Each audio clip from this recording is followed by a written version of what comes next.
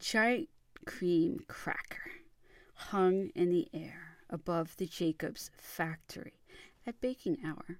The dirigible aroma followed me the short step from the bus stop to the staff house near Fulton Jail. Mr. Mays, the father of my new singing companion, was a medical officer at the prison. I wondered if he thought playing the guitar was a bit daft, or perhaps it was me who he thought was a bit daft.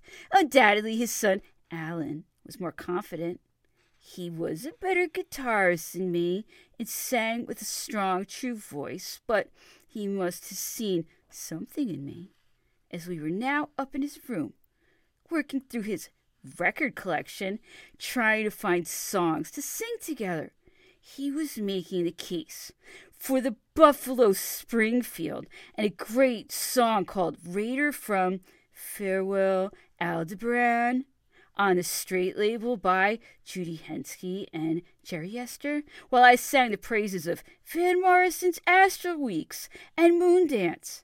We eventually settled on a couple songs from another Van record, his band and the street choir, realizing that we could make a decent fist of domino, or even I've been working, but we could have never carried off Slim Slow Slider